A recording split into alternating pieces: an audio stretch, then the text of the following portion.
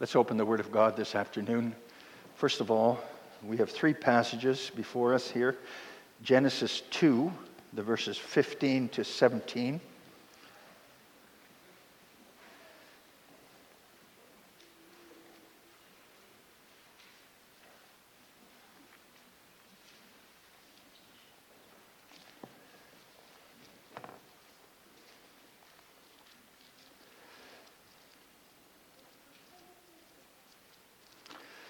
So we read the verses 15 to 17 there.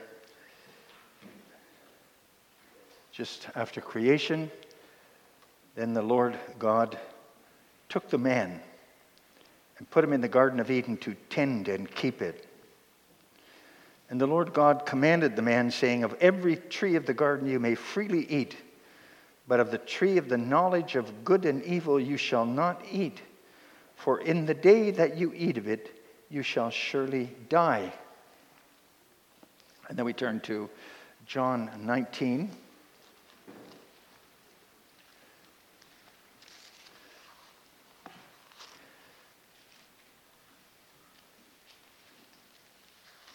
Where we'll read the verses 28 to 30.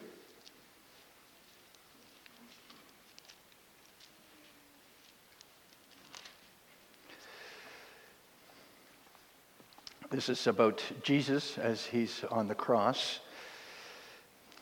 After this, Jesus, knowing that all things were now accomplished, that the scripture might be fulfilled, said, "I thirst." Now a vessel full of sour wine was sitting there, and they filled a sponge with sour wine, put it on hyssop, and put it to his mouth. So when Jesus had received the sour wine, he said, "It is finished." And bowing his head, he gave up his spirit. And then we'll read also Philippians chapter 1.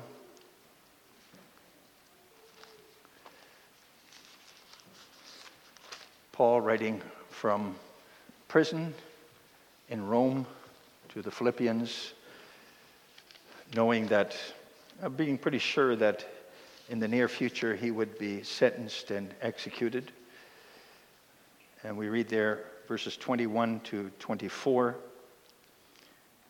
where he says, "For to me to live is Christ, and to die is gain.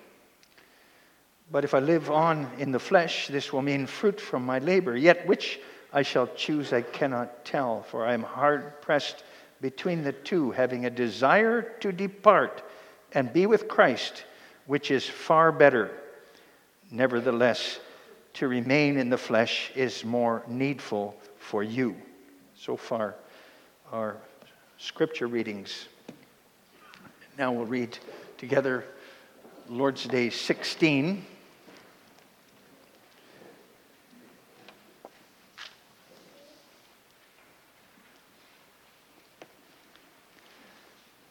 And this is still dealing then with the Apostles' Creed.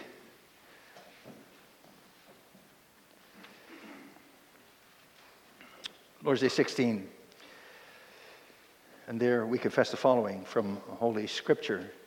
"Why was it necessary for Christ to humble himself even unto death? Because of the justice and truth of God, satisfaction for our sins could be made in no other way than by the death of the Son of God. Why was he buried? His burial testified that he had really died. Since Christ has died for us, why do we still have to die? Our death is not a payment for our sins, but it puts an end to sin and is an entrance into eternal life. What further benefit do we receive from Christ's sacrifice and death on the cross? Through Christ's death, our old nature is crucified, put to death, and buried with him, so that the evil desires of the flesh may no longer reign in us, but that we may offer ourselves to him as a sacrifice of thankfulness. Why is there added, he descended into hell? In my greatest sorrows and temptations, I may be assured and comforted that my Lord Jesus Christ, by his unspeakable anguish, pain, terror, and agony, which he endured throughout all his sufferings, but especially on the cross, has delivered me from the anguish and torment of hell. So far, our confession.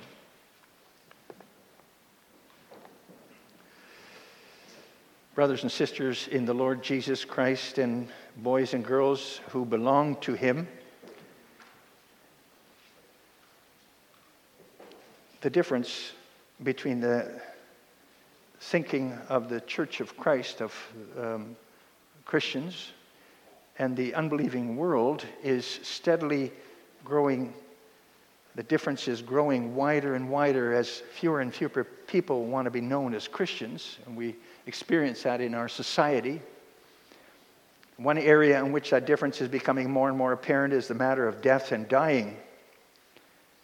Without any faith in the supernatural, the spiritual world, death simply means the end. In fact, death is even seen as part of life here on earth. The candle goes out, and that's it. There is nothing more. In fact, it's a natural part of biological evolution, it's said then. Everything has to die to make room for the next stage of life on earth. And then, with that kind of thinking, you also see that, sadly, death is seen as a real solution to certain problems, such as the so-called problem of unwanted births. Babies are unwanted and therefore put to death in the womb already. Or think of our euthanasia laws. At first there was a law that allowed a person to end their life if such a person was certain to die in the foreseeable future. And then next stage, it became possible to end one's life simply if there was chronic and unbearable pain. And now, even though the law has been paused, it looks as if we're headed to a law which allows medically assistance in death, even if a person is completely healthy but depressed, struggling with mental issues. In our world, death is becoming the solution to the problem of any human suffering. Well, as Christians, we confess from Scripture a completely different view of death. And we'll pay attention to that this afternoon. And we'll focus on the first 3 or 4 questions and answers here, but we'll mention all of them. We'll see what the Bible says about death. And there's 3 things I want to pay attention to. First, the death of all people, all mankind. Secondly, the death of Christ. And thirdly, the death of the Christian. So first of all, the death of all people. The death of mankind. Congregation, the Bible is pretty clear about why there's death in the world, why people die. Death came into this world because of sin. It's a strange and unnatural element in God's creation. And that's why the theory of evolution cannot be reconciled with the Christian faith. As I mentioned, evolution teaches that death always is part of things, part of the way things evolve, a necessary part even. But we know that death came into this world because of man's fall into sin. And therefore, it's hurtful. It tears apart. It tears out of life, away from all the connections there are in life and in this world. And that causes sorrow, pain, leaves scars behind. And that's why Job, though he wondered why he was still alive in all his sufferings, called death the king of terrors. Death is not natural and has come into this world because of sin. And sin is guilt before God. Sin requires just punishment. Our first parents were told that even before death and decay were in the world, as we read in Genesis 2, when you take the fruit of that one tree of the knowledge of good and evil in the Garden of Eden, you will surely die. There were maybe hundreds of trees there, but that one tree, they had to leave it alone. Otherwise, they would die. And then, tempted by the devil, who told them they would not die, they took and ate. And so death entered this world. And all their children, grandchildren, great-grandchildren, all the generations have to deal with death. If you rebel against God, strike him in the face, you can only count on punishment. Because sin has come into this world. We're all born in sin, and therefore all worthy of eternal punishment. Death in every sense. And every death reminds us of that. That it was the original punishment for sin. And congregation, today death is, as it were, a bailiff. A bailiff, I don't know if you know what a bailiff is, sometimes called the sheriff, is a court official who is responsible for bringing prisoners before the judge, before the judgment seat. And that bailiff reminds you then that you have guilt before God. You have to come before the judge, before the judgment seat. And if God should mark all our iniquities, who could stand before his judgment seat? So many days, and each of them with so many broken commandments. We are all guilty before God without exception, even when we come into this world already. Original sin. And if our guilt has not been taken away by Jesus Christ, you realize, then we are doomed forever, pronounced guilty and worthy of eternal condemnation. And that's why every death has also been called, is a call to humble oneself and to repent. And when you hear and see about those sudden deaths in the earthquake in Syria and Turkey, 1 minute, 42,000 now, 42,000 plus people were alive, and the next minute they died under the rubble. You hear about that, you see images of that, and it's a call to all of us to number our own days, to prepare ourselves to be brought before the judge of all. It's like if people who have committed a serious crime are all sitting together in the same cell, and when the bailiff comes for one after another, then the remaining people think, our turn is going to come. Our turn is coming soon. All people have committed the same crime against God, namely rebellion against God. All sin is rebellion against him. And if people are called by the bailiff, death, and brought before the judge, you know that even though you're still alive here, and you see that, your turn will come too. And the bailiff death will also come to call you. So every death is a call to consider seriously, is my debt before God paid? Do I need to be afraid? Or have I given all my debts to Jesus? Has he taken them from me? Have I given them to him? Yes, congregation, that should cause us to be serious, to be sober at every funeral too. Then we're confronted with it, with our own death too. Then we have to number our own days. To be there not only to support grieving relatives at a funeral, but also to number your own days, to think about your own death. And that's why the preacher says, Ecclesiastes 7, better to go to the house of mourning than to go to the house of feasting. And that might sound strange, but it's better for everyone to go to a funeral than to go to a birthday party. And the preacher says that because at a birthday you only think in terms of wishing someone a long and happy life. But at a funeral, you're confronted with the sober reality that your days are numbered, and you one day will also be called by the bailiff called death. One day he will come to call you before the judge of all, to bring you before the judge of all. And then you realize that you need to have all your sins and shortcomings dealt with beforehand. You need Jesus Christ, because only he can save you from your sins. Only he has paid for sin. He alone can save you from condemnation at God's judgment seat.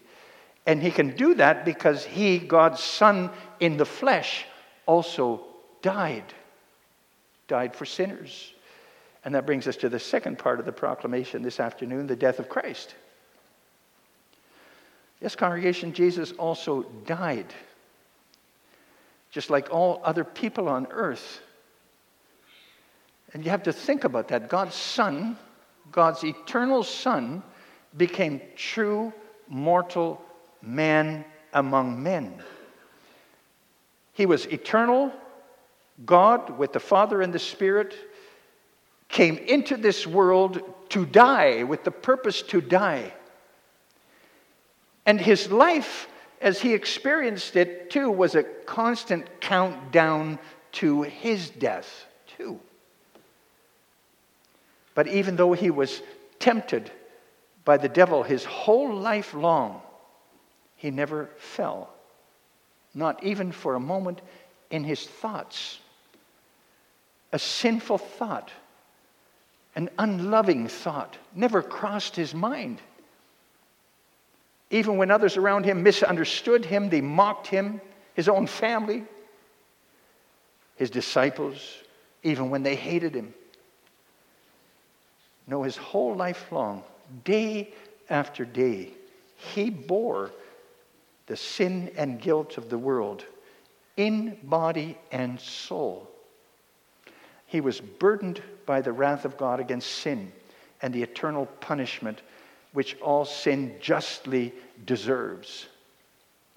He took that on himself until he was crucified on Golgotha and suffered there in body and soul what we deserved in the place of eternal punishment, which is hell. We deserved that. But he went there and then he cried out, my God, why have you forsaken me?" That's hell. And then he gave up his spirit. He died. We read that in John. And he had to die because everyone who has sin must die. And Jesus had sin, only it was not his own. It was the sin, the guilt of others. Those he was willing to die for, the Father gave him. But because he took our sins on himself, he had to die. But congregation, he didn't go to his death in defeat. No, just before he gave up his spirit, he said, "It is finished." He finished the payment for the sins of his own. And so Jesus died as someone from whom the judge of mankind has no punishment at all to require anymore. When he was forsaken by God, he finished for us what he owed God. He descended into hell, and after that, he died. See, congregation, the order for all mankind after the fall is they live, then they die, and then there's eternal punishment. That's the way it is. Live, die, eternal punishment. Because every one of themselves faces death as a guilty person. The bailiff, death, calls them and brings them before the judgment seat of God. It was different with the Lord Jesus. He had already endured the eternal punishment for sin in body and soul, hellish agony, and then he died. But he died as the victor. He fully endured the eternal hellish punishment for sin while keeping his love for his Father all the way through. And he finished it. He triumphed over Satan and sin, both of which he perfectly always resisted. And even in hell, he was obedient to his Father. And he loved his Father. And He finished it. All the punishment there is in hell. And that's why his last cry from the cross was, "It is finished." That was a cry of victory. And those last words, if you think about it, they are amazing. Because you'd think that someone who has suffered so intensely and for so many hours and is near death would only be able to just whisper something yet. Most likely, the people around him wouldn't be able to understand what he was saying anymore. Not the case with Jesus. Just before his death, he received a sponge yet with some vinegar, and he cried out in a loud voice, as we know from the gospel. He had been victorious, and that's how he faced death. As the one who is victorious, he himself was without any guilt at all, and he had borne the guilt of the world to the very end. All the eternal punishment we deserved. He carried it all right to the very end. In congregation, that's why the bailiff, death, could not hold on to him. Death could not hold him, had to let him go. After 3 days, death released him, and he rose from the dead. Peter talks about that at Pentecost, for instance. In Acts 2, verse 24, God raised Jesus up, loosing the pangs of death, because it was not possible for him to be held by it. And this Jesus, that Jesus is now proclaimed to you. This Jesus who has fulfilled everything needed so that through faith in him, you can be declared innocent before that judgment seat of God. He now comes to you in the proclamation of the gospel and in the sacraments, and he declares he has the full payment for your sins with him, enough to pay for all your sins totally, enough to pay. In fact, if you're afraid that it might not be enough for you, he died and paid for the sins of the whole world many times over, and therefore sufficient for totally all your sins, even the greatest one of them. Enough, sufficient. He holds out to you the complete forgiveness of all your sins, full payment for all your guilt before God. Let me stand up before that judgment seat in your place. He says, I'll go for you. I for you. Otherwise, you would suffer eternal condemnation for all your sins and your sinful nature. You'd be sentenced to eternal punishment of body and soul. Brothers and sisters, young people, boys and girls, you see how desperately necessary it is to accept and to keep accepting that offer of your Savior in faith. And it's actually the Holy Spirit who needs to bring you to that then, via the gospel, to accept. Don't think that anyone will accept that of themselves, because we don't like to think about the brutal reality of death and being brought before God's judgment seat because of our sins. We don't like that. We have the inclination to want to minimize our sins and sinfulness. We compare ourselves to others who we figure are a lot more sinful and guilty of sin than we ourselves are, so why should I worry? And we tend to point out to ourselves that our sins were actually brought about by others. They're not even my fault. That person did that to me, and that's why I did that.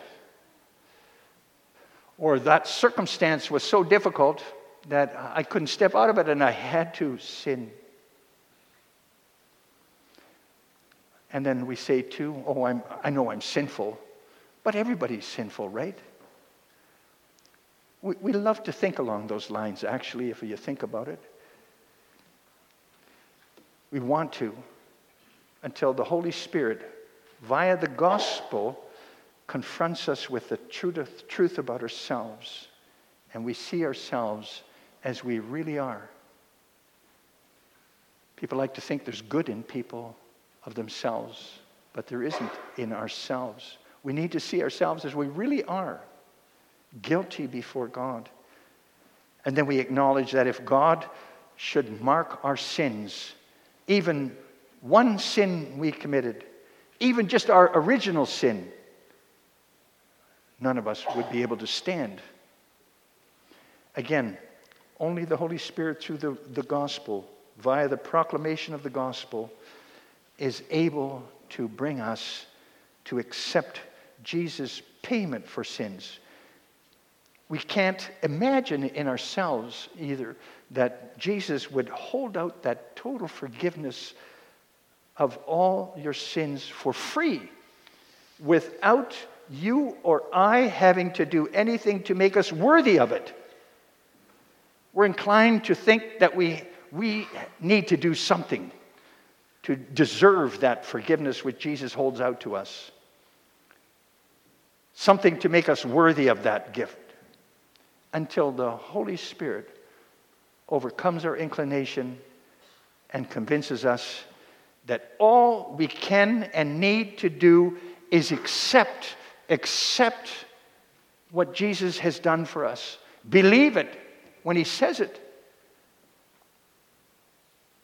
Until we embrace Jesus as our only hope and salvation. As he says through the prophet Isaiah, that comes to mind here. Come, everyone who thirsts, come to the waters, and he who has no money, come buy and eat. Come buy wine and milk without money and without price.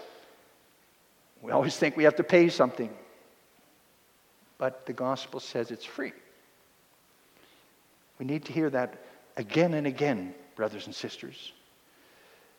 So we take what Jesus holds out every day again in his word.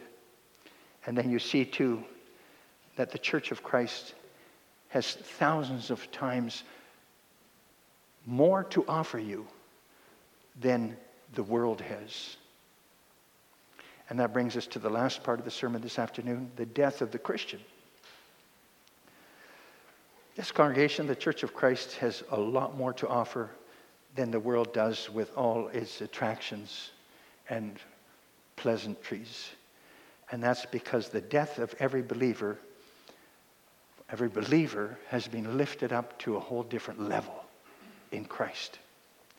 It's true. A true Christian must also die. Whoever sins shall die. That remains in effect. The death of the believer is and remains a reminder of sin. That death came into the world because of sin. And that's painful. It brings sorrow. Especially too, when a young person who has so much to live yet is taken from this life. A death touches so many lives, especially those who are close to the deceased. A grieving process can take a lot of time. Never really ends when it comes down to it. There is sorrow that remains. But there's also that other side.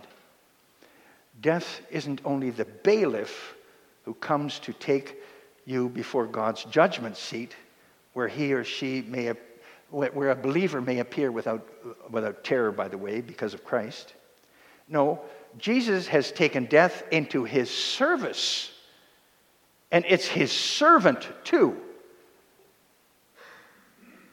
Death is a servant of King Jesus. As bailiff, death takes unbelievers before God's judgment seat. But now, as Jesus' servant, he takes believers into the royal palace, we could say. He's sent out as a servant. Death is sent out by the Lord Jesus as a servant who in fact takes believers home to the Father's house with the many rooms which Jesus has prepared for them, John 14.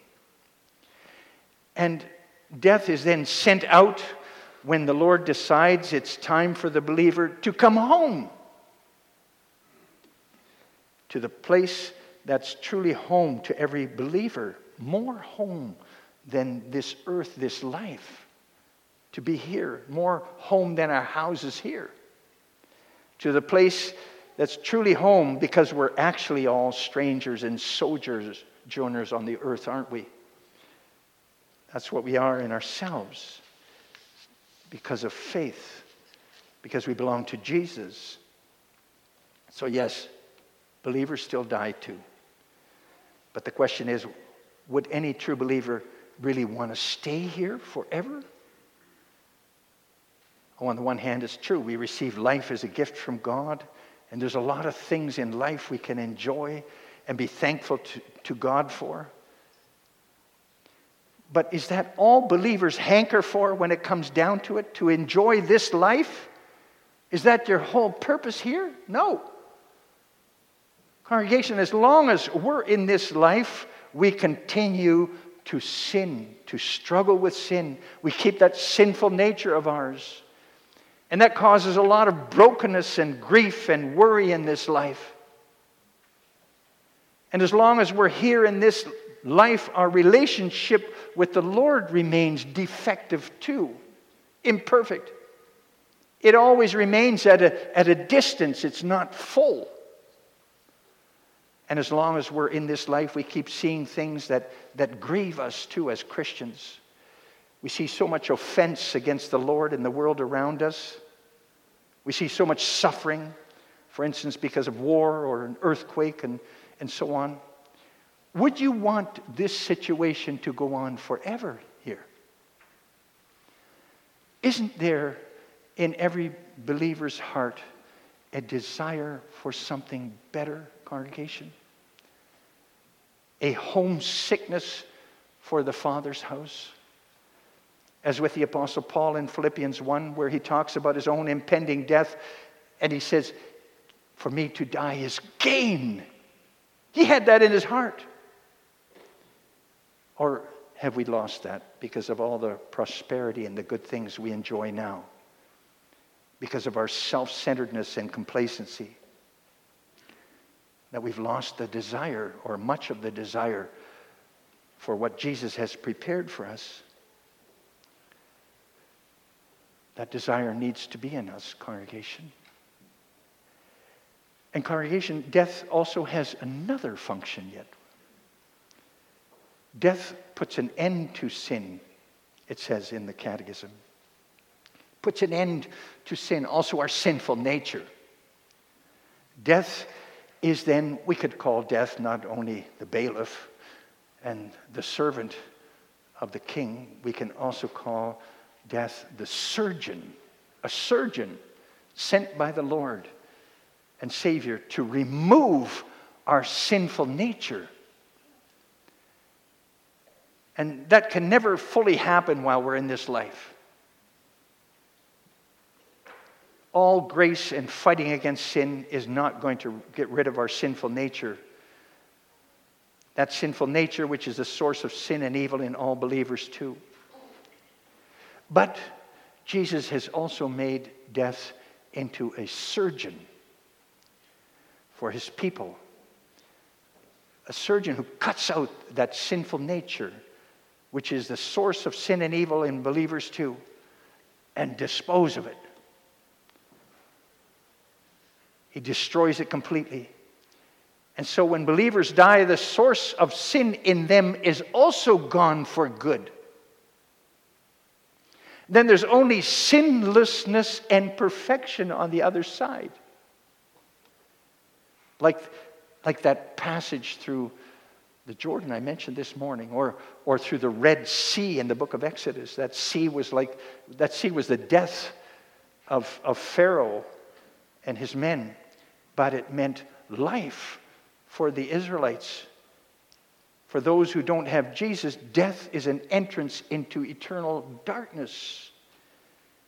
But for those who love Jesus Christ, it's a way into eternal life, passage into eternal life. And that's what we confess in Lord's Day 16. Our death is not a payment for our sins, but it puts an end to sin and is an entrance into eternal life.